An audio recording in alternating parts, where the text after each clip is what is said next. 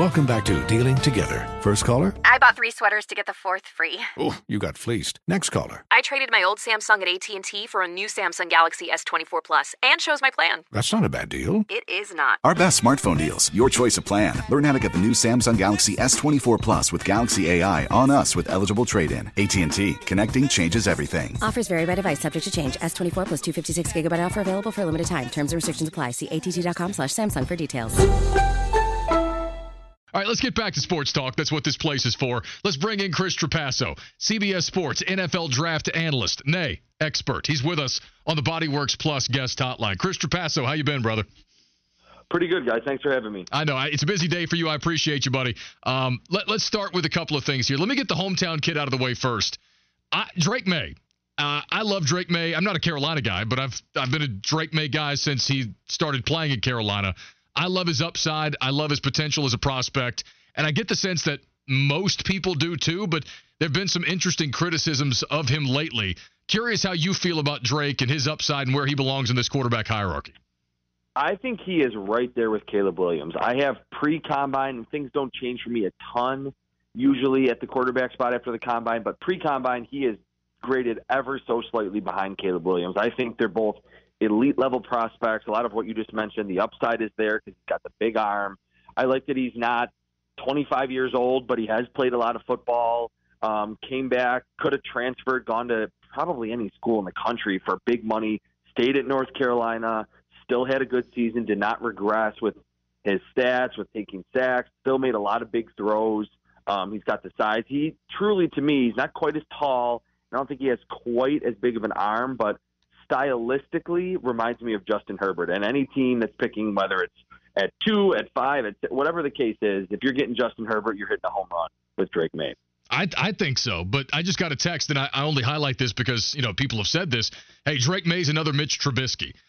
This is right. Thank you. Like, this is starting to it's starting to feel like Carolina quarterbacks are getting the same rap as Ohio State quarterbacks all the way up until C.J. Stroud, doesn't it? Explain to people how they're different, please.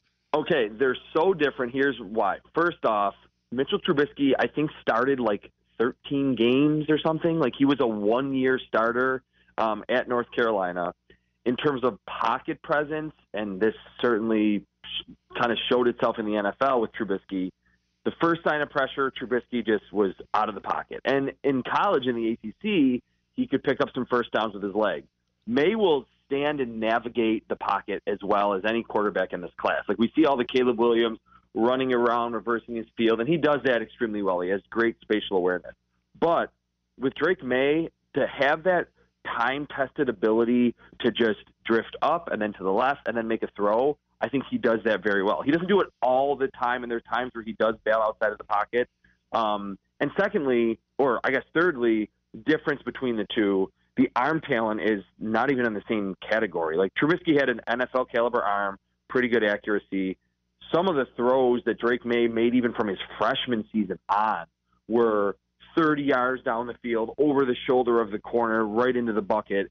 And that, happened a lot against good defenses in critical situations. And even when he was under pressure, rolling left, even rolling right, he has more of a flair for that improvisation that is so vital, becomes so vital at the quarterback spot. So that is, no offense to whoever texted you, but that is the epitome of scouting the helmet. I don't think they're really alike at all. I'm with you. Thank you for doing that. We got Chris Trapasso, CBS Sports. He's with us on the Bodyworks Plus guest hotline. I never want to come across as a hater when I talk about this kid because I see the ability. But, man, I'm skeptical of Caleb Williams, and I think it has some things to do with, a few of the dud performances. There aren't many, obviously, but a couple of those, some of the comments, I just don't – I'm not sure. I could see it being kind of a rocky road for him in the NFL. I guess, what are the concerns about Caleb Williams if they exist?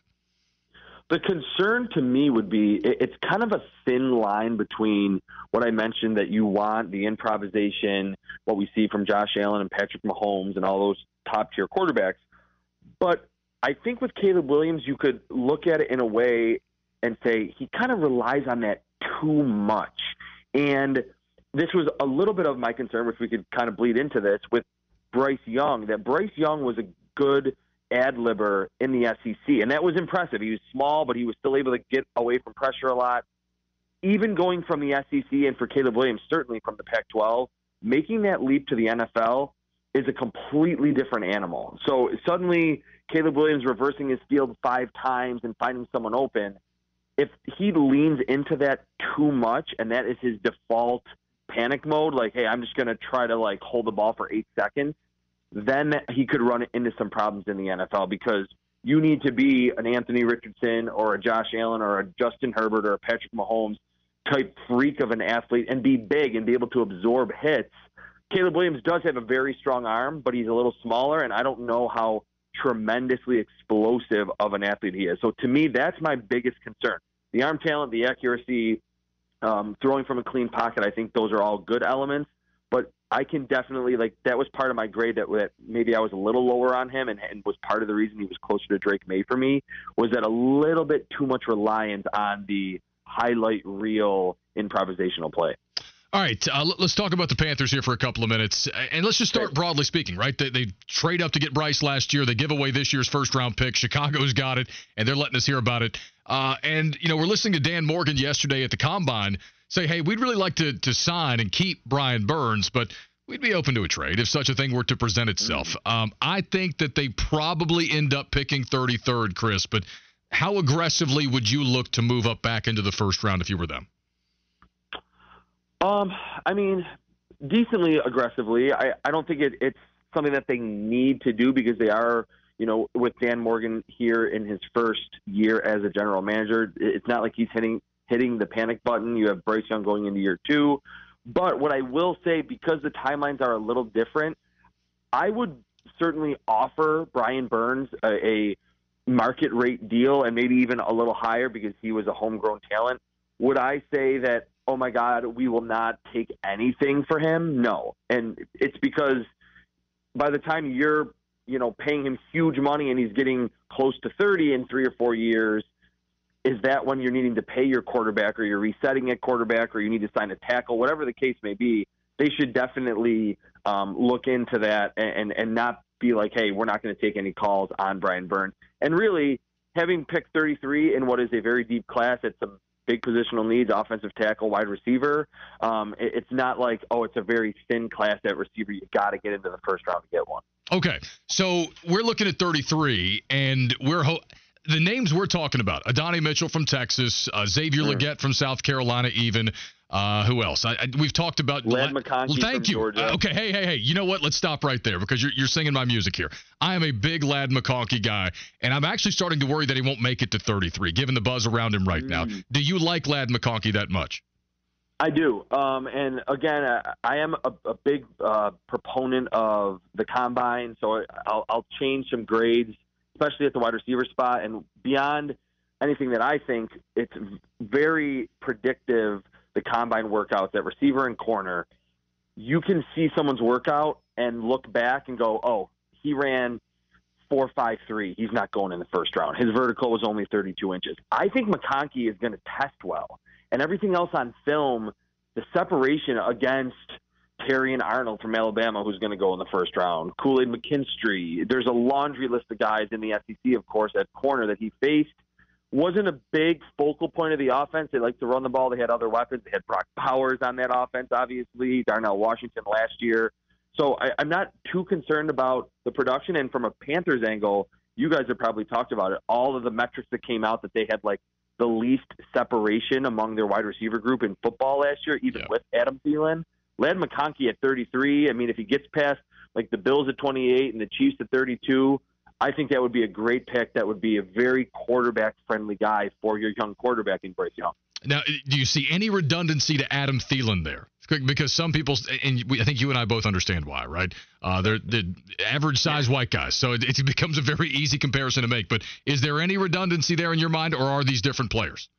No, I think there would be redundancy, but the difference is Adam Thielen is in the twilight of his career, and it would be a perfect scenario for Adam Thielen to be like, hey, these are the little tiny nuances and intricacies that he learned being a UDFA and making his name in Minnesota, becoming a 100-plus catch guy that maybe Ladd McConkey doesn't know yet. It would be a great mentor-mentee relationship, and would certainly, even if Ladd McConkey doesn't test through the roof, it would certainly boost those separation numbers where Bryce Young is not feeling like he needs to throw it through a tight window on every time he drops back to pass.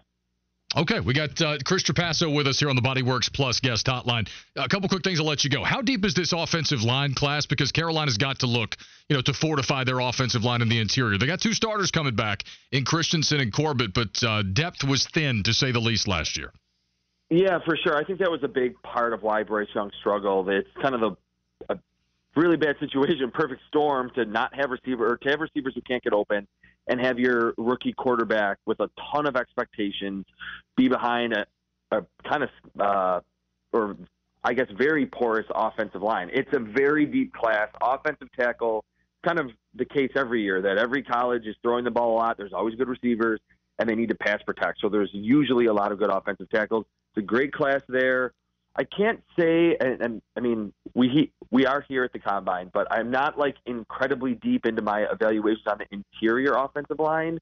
But what I've watched from guys that seem like round 1, round 2, or maybe into the third round, it's a quality class on the inside as well. Some centers, guards that I think will be starters, but mostly offensive tackle. The Panthers would be able to add to that, of course, a very valuable position later in the draft. All right, last thing, Chris, we'll let you go. Just your thoughts on Dave Canales as the hire here, because, this is not a guy who was on anybody's radar as a head coach a year ago, and now he's the head coach of the Carolina Panthers.